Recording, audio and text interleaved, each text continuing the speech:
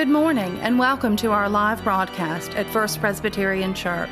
It is a joy to come into your home today with good news about God who loves you.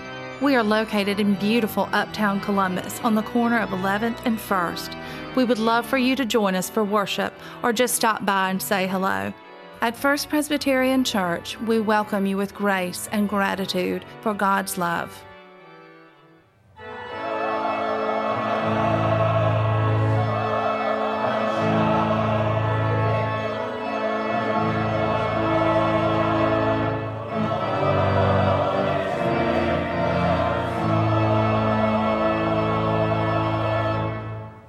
Our first lesson today comes from the Revelation in chapter 5, beginning with verse 11.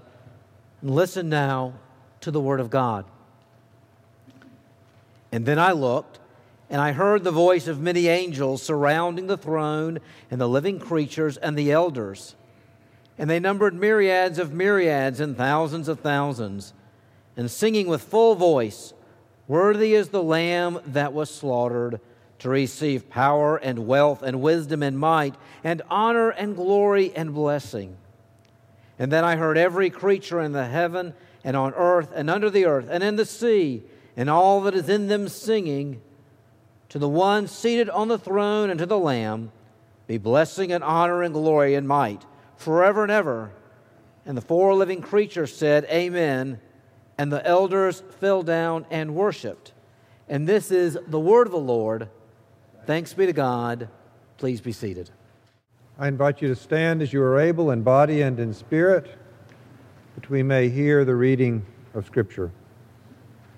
This comes from the Acts of the Apostles. In the 9th chapter, it is the story of the conversion of Saul. Meanwhile, Saul, still breathing threats and murder against the disciples of the Lord, went to the high priest and asked him for letters to the synagogues of Damascus, so that if he found any who belonged to the way, men or women, he might bring them bound to Jerusalem. Now, as he was going along and approaching Damascus, suddenly a light from heaven flashed around him. He fell to the ground and heard a voice saying to him, "Saul, Saul, why do you persecute me?" He asked, "Who are you, Lord?" The reply came, "I am Jesus, whom you are persecuting. But get up and enter the city, and you will be told what you are to do." The men who were traveling with him stood speechless, because they had heard the voice but saw no one. Saul got up from the ground, and though his eyes were opened, he could see nothing. So they led him by hand and brought him into Damascus. For 3 days he was without sight, and neither ate nor drank. The word of the Lord. Thanks be to God. Please be seated.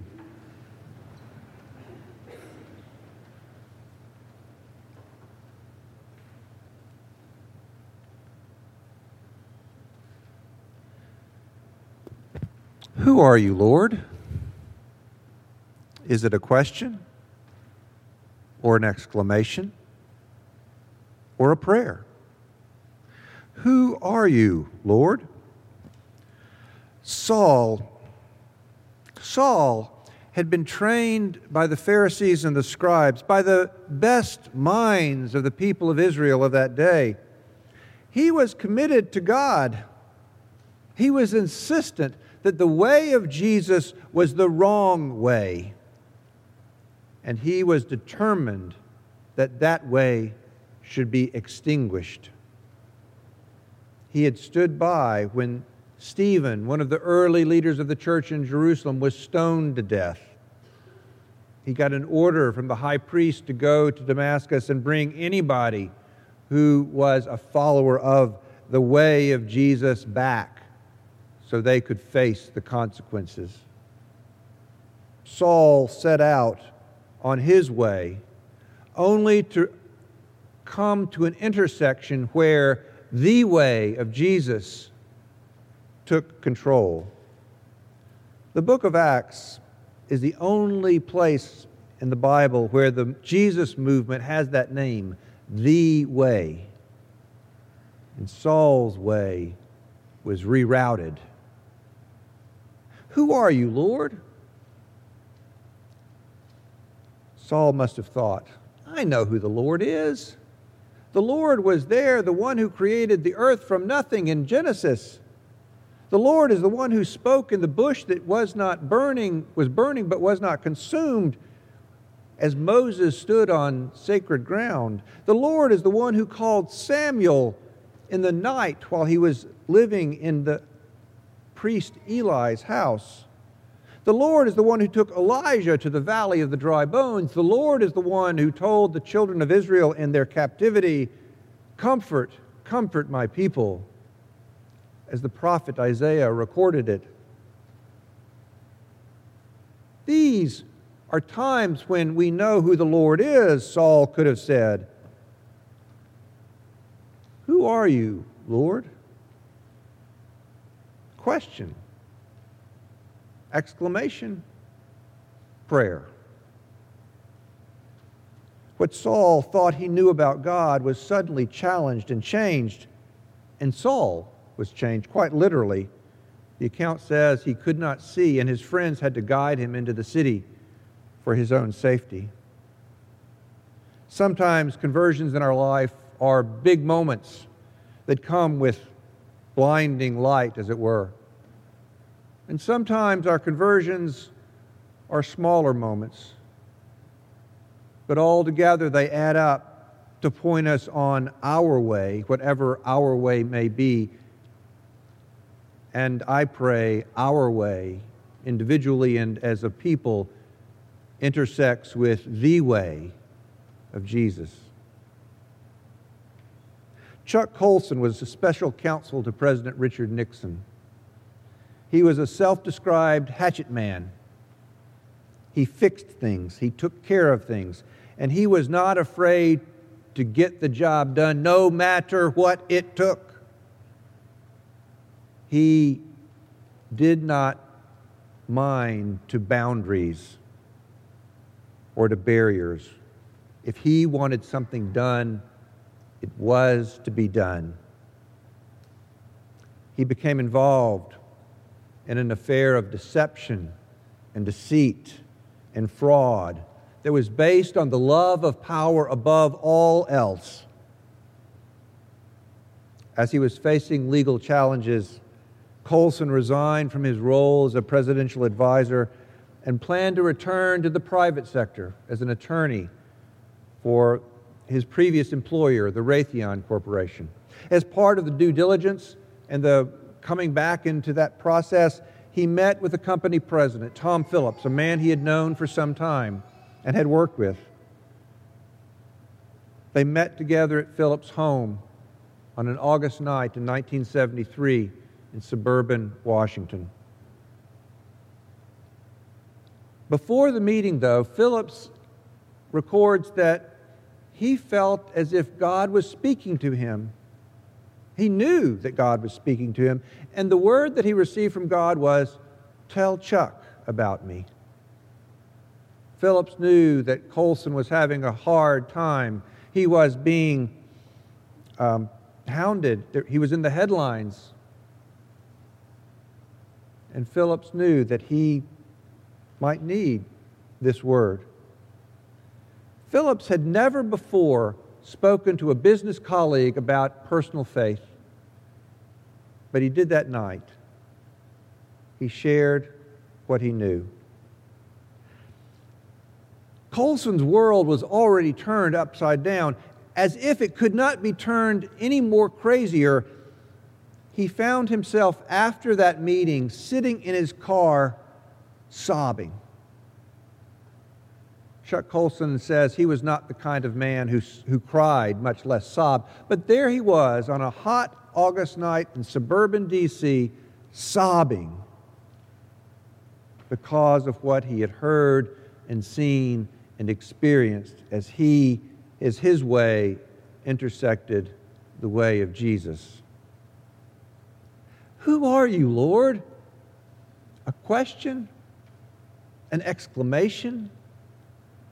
A prayer? Frederick Buechner is a writer, who happens to be a Presbyterian minister. When he was in his early 20s, he moved to New York City, as many aspiring writers do. He had grown up in a family that had not given any thought at all to the development of faith.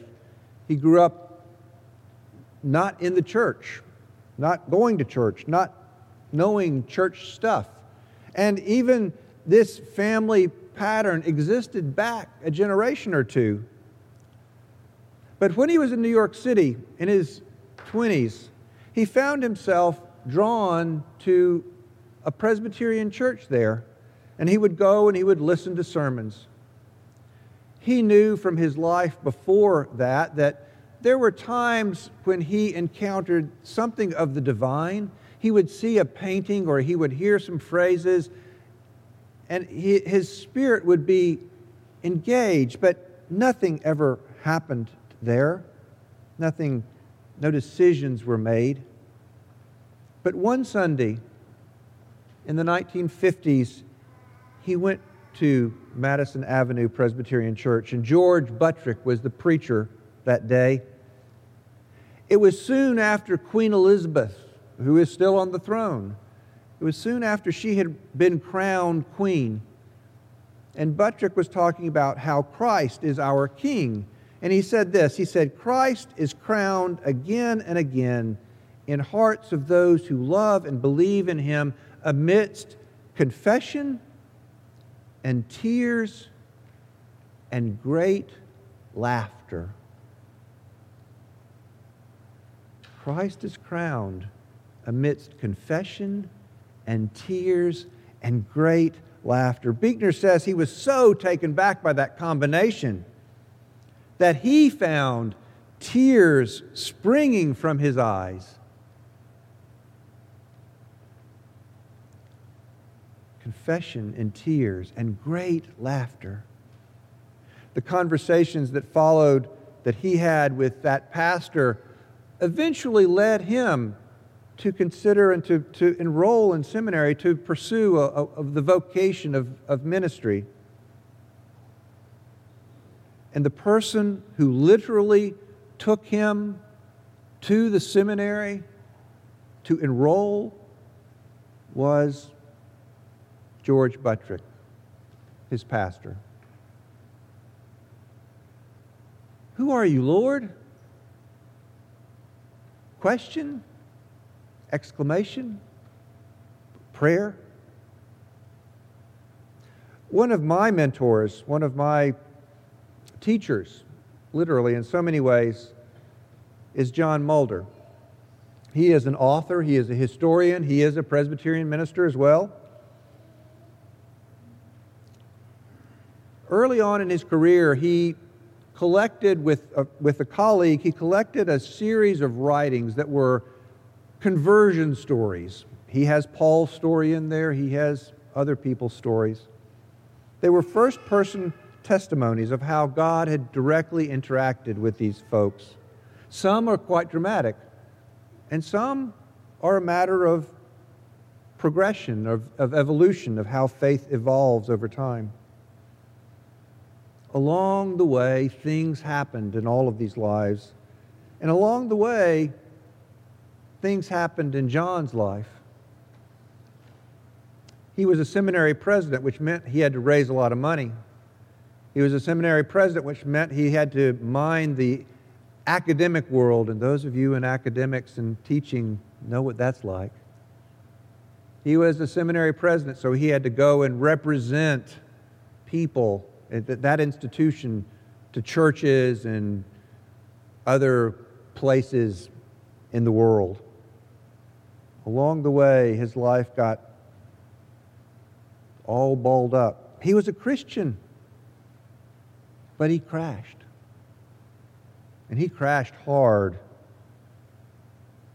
In September of 2003, he recounts.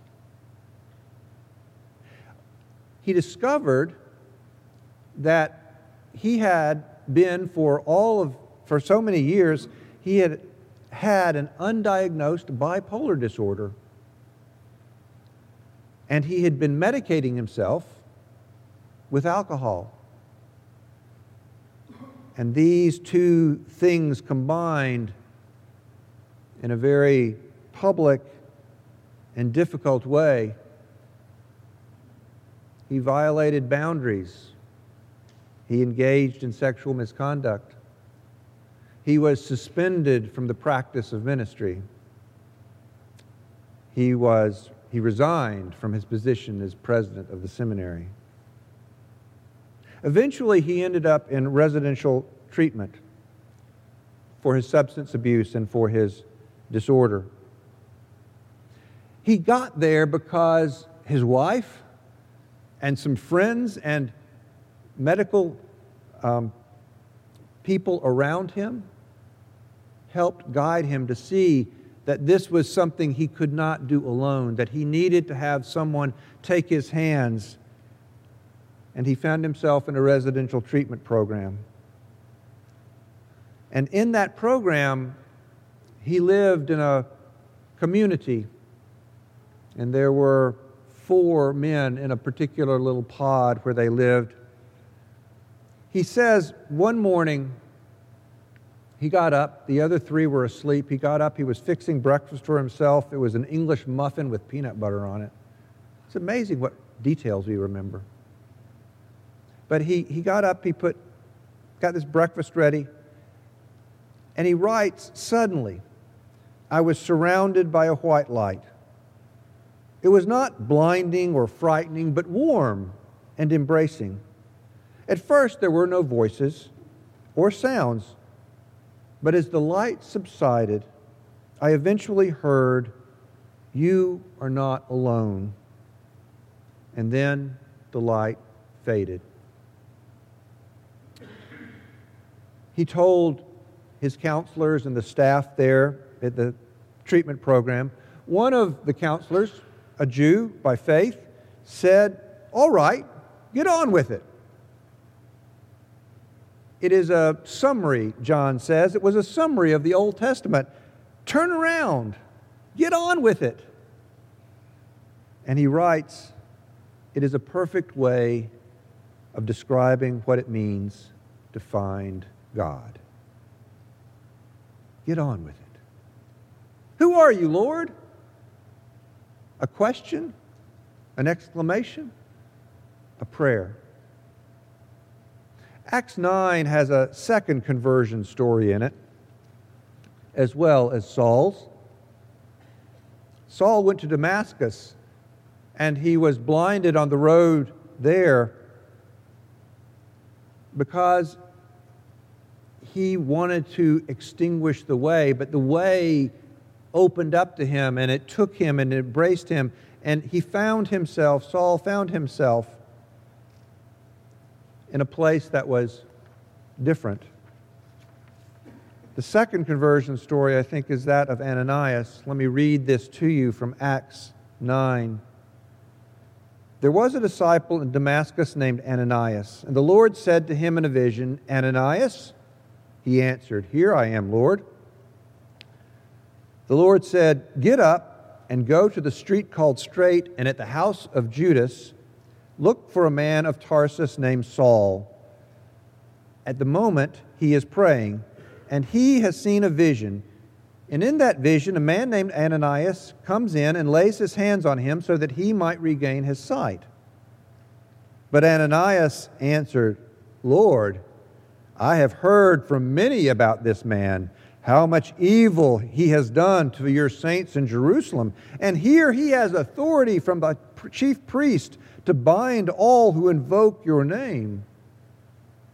But the Lord said to him, "Go, for he is to be an instrument whom I have chosen to bring my name to the Gentiles and kings and before the people of Israel. I myself will show how much he must suffer for the sake of my name."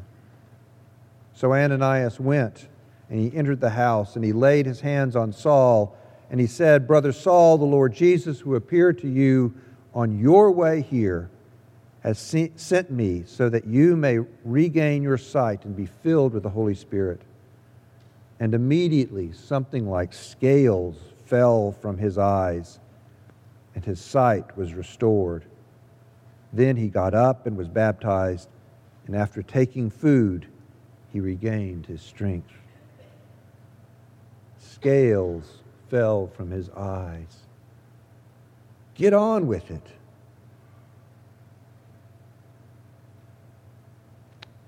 Ananias was already a follower of Jesus' way. He was convinced that Jesus' way was the way. He lived it. He followed it. He accepted it.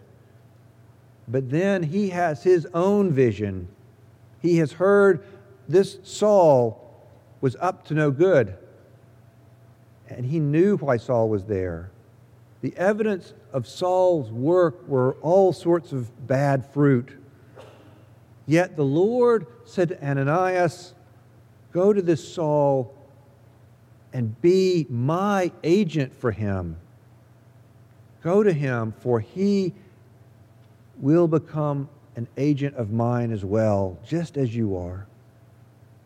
Who are you, Lord? A question, an exclamation, a prayer. One final note. In all of these stories, and in your story and in mine, there are those other people around us who help make this happen. Saul had his companions that took him after he was blinded and he could not see. They took him into the city of Damascus.